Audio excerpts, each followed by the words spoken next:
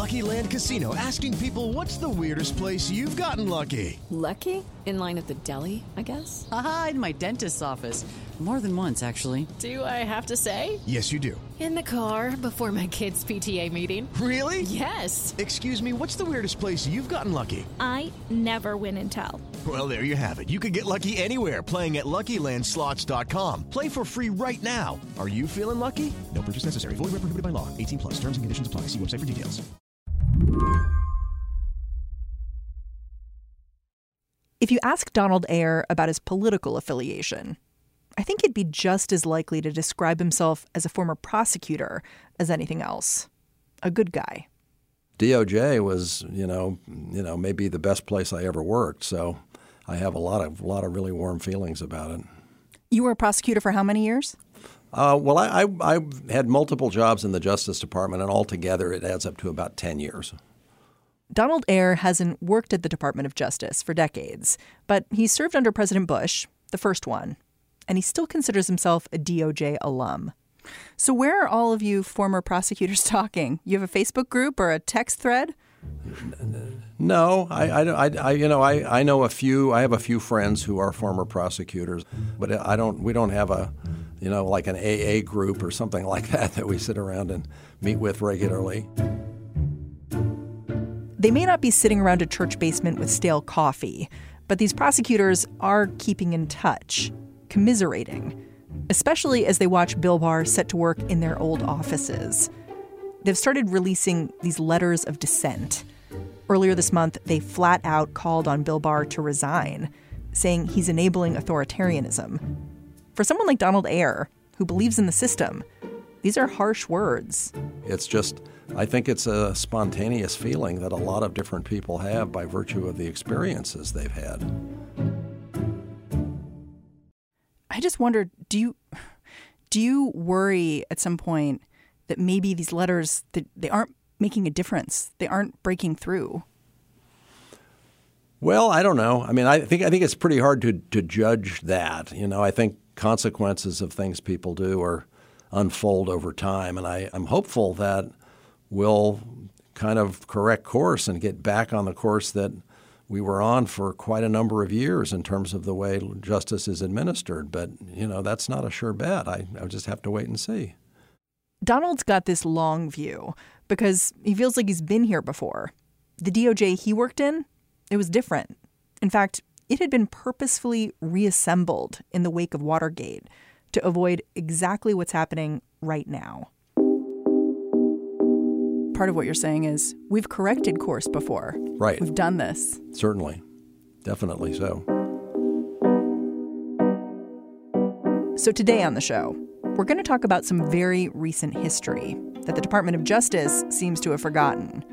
Because we've fixed this agency before, and Donald Ayer thinks we could do it again. It's just not entirely clear how. I'm Mary Harris. You're listening to What Next? Stick with us.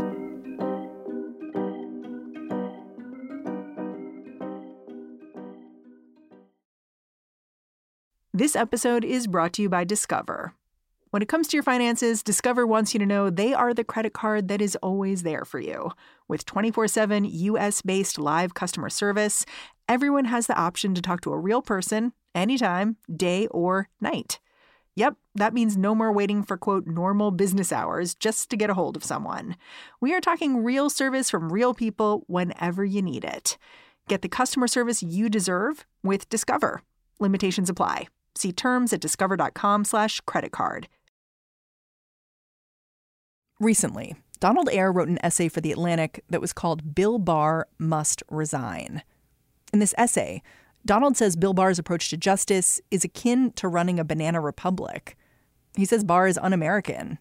And to understand this sort of language, you have to know that Donald Ayer joined the DOJ at a pivotal time for the agency, right after Richard Nixon resigned from the White House in the wake of the Watergate scandal. Yeah, so what occurred after Watergate?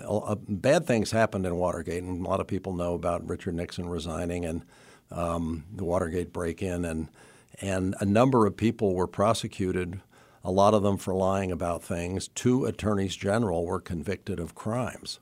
And the Justice Department became the focus of a loss of faith for a variety of reasons.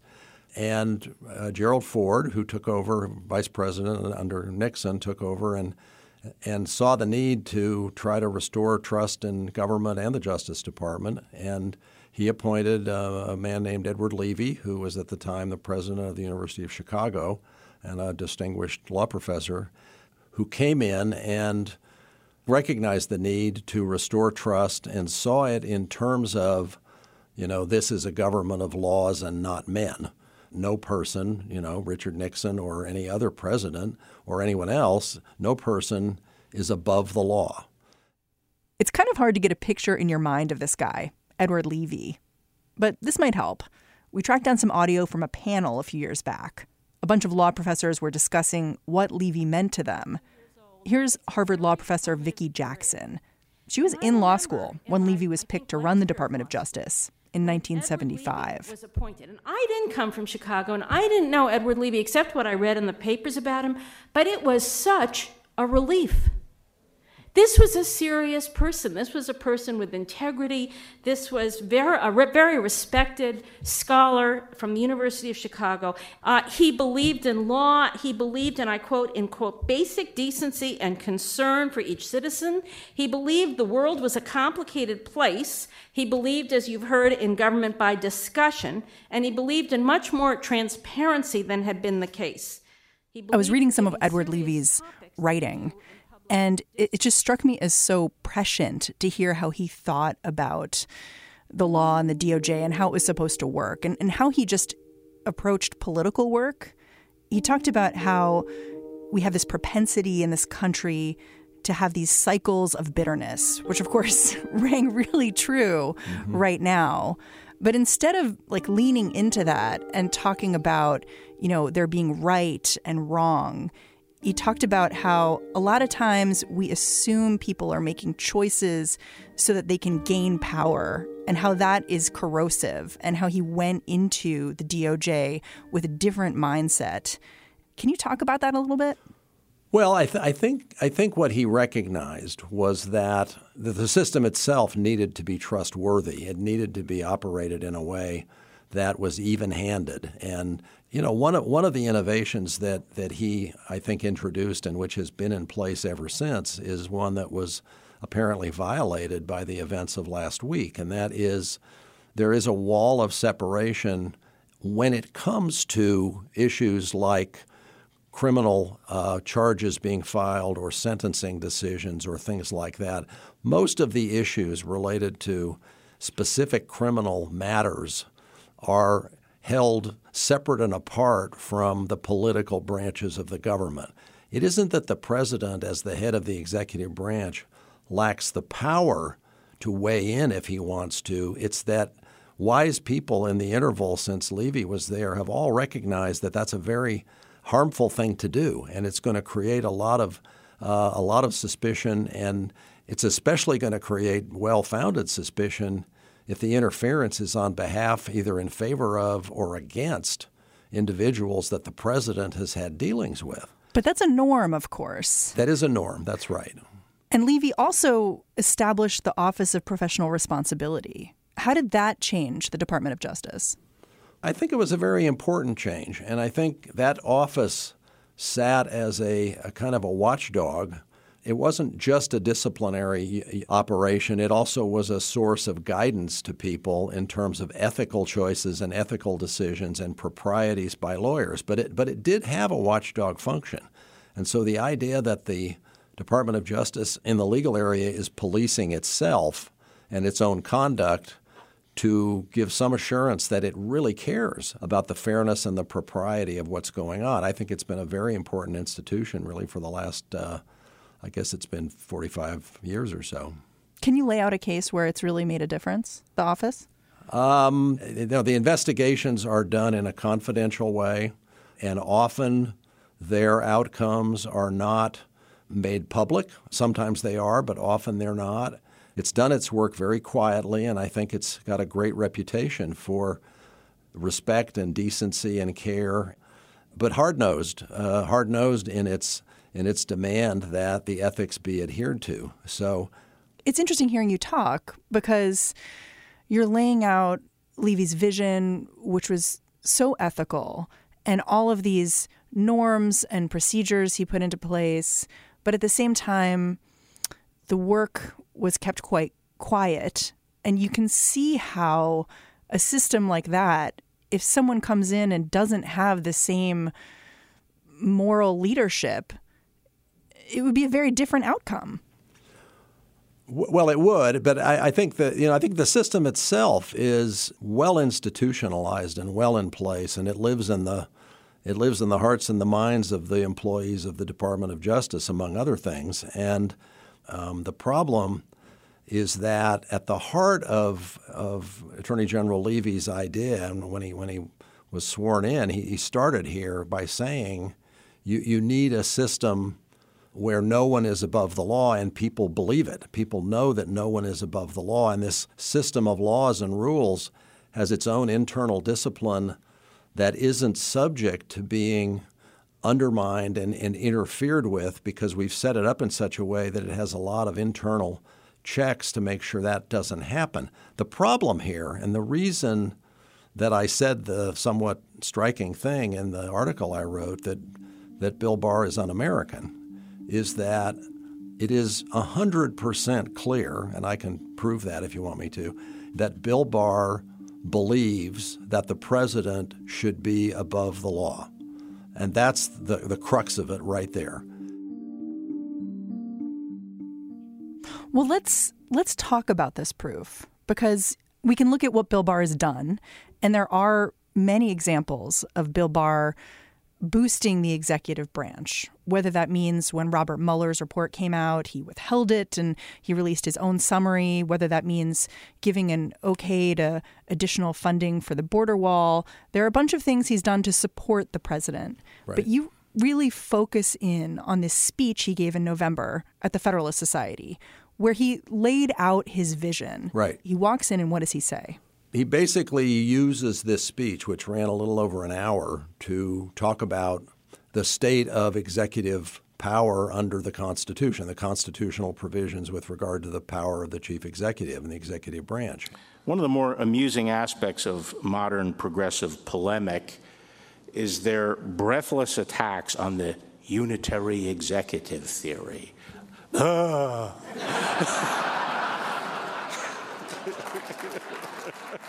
His thesis is that the Founding Fathers, and he lays out a history of our supposed founding era, which doesn't bear a lot of resemblance to what the reality was. By the time of the American Revolution, the Patriots well understood that their prime antagonist was an overweening Parliament. But he literally says, most Americans have a grammar school civics class version of history where we don't understand that even though, Americans were revolting against a king, really they were concerned about an overreaching Parliament. Right. There was concern about Parliament, and there was concern and there was a decision made ultimately after some debate to have a single president. And he extrapolates from those facts to the inference that what they really had in mind was a president who was quite powerful, a president who was intended to have extremely broad and quite sweeping powers. And then he goes on to suggest that that's actually been the pattern of our government in the interval since. So why is that wrong? Well, I think it's wrong because historians, I think, will say that for the most part, with a few exceptions like Lincoln and Teddy Roosevelt and Wilson and the early founders, George Washington, of course, most of the presidents throughout that early part of our history were quite weak, and Congress really was the dominant branch at that time. And it was really more in the 20th century, starting with the New Deal and on into the era of the imperial president, later in the 20th century, that presidential power has really become dominant. And it's interesting hearing him talk because it's this kind of defensive approach to executive power where he's saying, you guys are all attacking the executive, but really he should have much more strength. And so even though the president is powerful, he's saying he should be even more powerful and you guys are holding him back. That's right. And what he really says is that in the last several decades, and he does make mention of Watergate as part of this, but in the last several decades, there's been a cutting back on the power of the executive. I'm concerned that the deck has become stacked against the executive, and that since the mid-'60s... This is sort of echoing something that he wrote a little over a year ago, back in June of 2018, perhaps, I don't know, kind of auditioning to become Attorney General. In any event, he submitted a memo to Rod Rosenstein, the then Deputy Attorney General, extremely critical of the Mueller report and really suggesting that some of the grounds that Mueller was looking into were totally inappropriate. And he lays out on a constitutional theory level a view of the president under the Constitution, saying that in the Constitution the president is the executive branch. And he goes on right there in that memo to extrapolate and say, so he has total control over the Department of Justice among every other executive branch agency, and thus is totally acting properly to whatever degree he makes decisions about ongoing criminal investigations. And he even went on to say there would be no way that Congress or anyone else could properly limit or prevent the president from making decisions in an investigation of himself that was going on. There's a specific statement that he's beyond the law, and then with that as the premise in this speech, he starts out saying things were pretty much along the lines of a very strong executive until the last several decades. And then he spends the latter half of the speech talking about how in the last several decades, both the Congress, in a variety of ways, and even more seriously, the courts, have been cutting into and undermining the president's authority such that the president is no longer able to work effectively. Well, and it's interesting that he's talking about the judiciary at this Federalist Society meeting, because the Federalist Society, of course, has been very involved in getting quite conservative justices appointed to courts all around the country.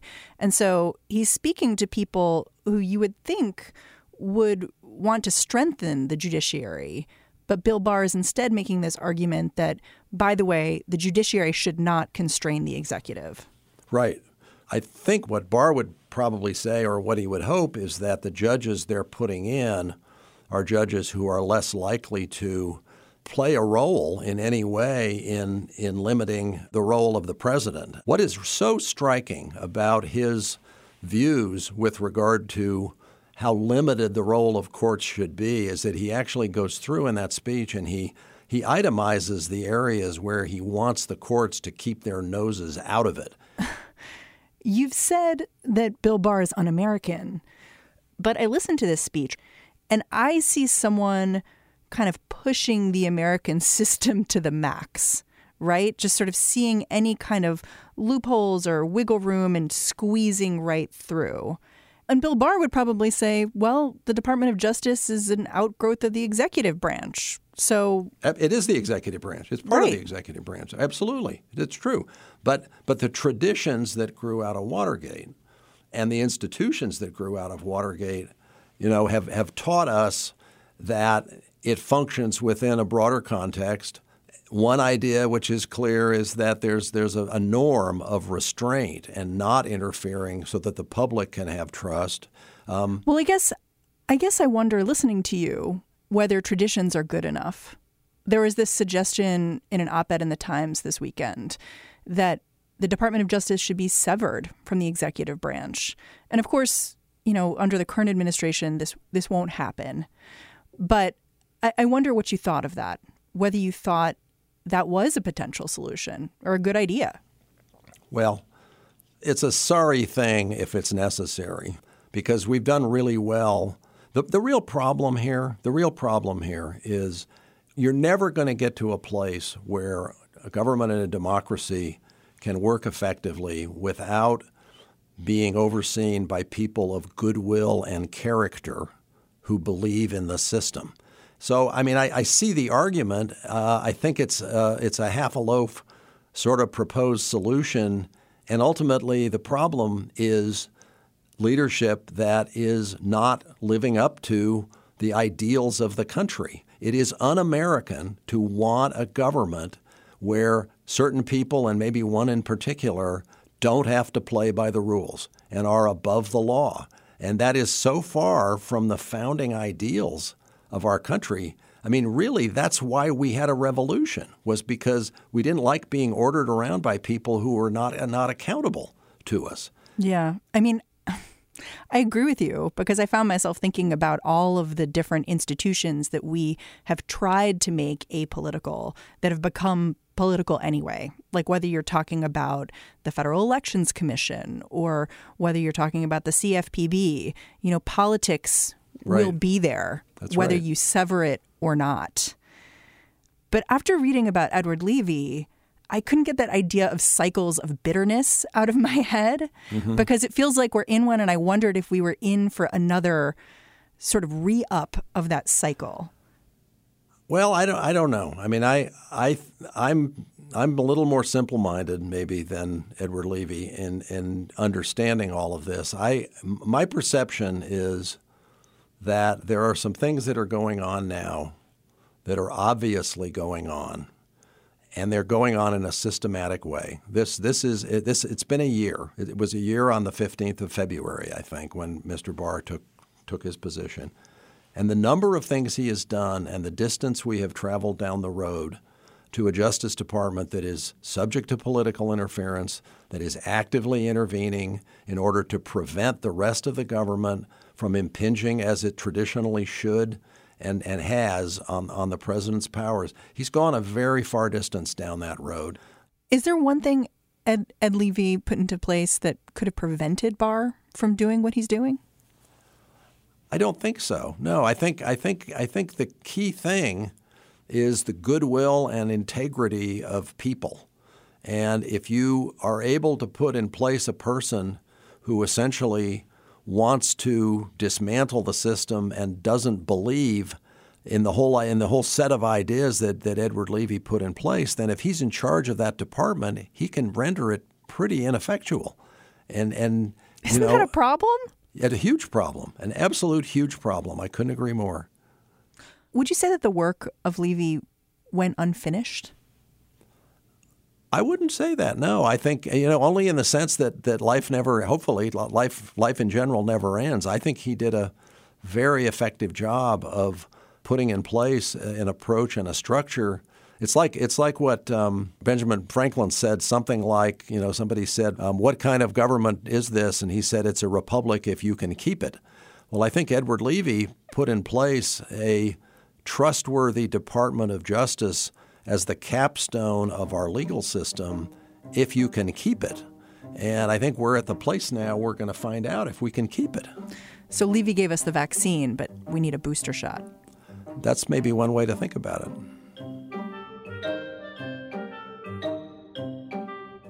Donald Eyre, thank you so much for joining me. Thank you. Thanks for having me. Donald Eyre was a U.S. attorney and a principal deputy solicitor general in the Reagan administration. He also worked as a federal prosecutor under George H.W. Bush. And that's the show. What Next is produced by Mary Wilson, Jason DeLeon, Mara Silvers, and Danielle Hewitt. We had help today from producer Rosemary Belson down in D.C. Allison Benedict is our den mother. Thanks for listening. I'm Mary Harris. I will catch you back here tomorrow. It is Ryan here, and I have a question for you. What do you do when you win? Like, are you a fist pumper, a woo-hooer, a hand clapper, a high-fiver? I kind of like the high-five, but if you want to hone in on those winning moves, check out Chumba Casino. At ChumbaCasino.com, choose from hundreds of social casino-style games for your chance to redeem serious cash prizes. There are new game releases weekly, plus free daily bonuses, so don't wait. Start having the most fun ever at ChumbaCasino.com. No purchase necessary. VGW Group. Void where prohibited by law. See terms and conditions. 18+.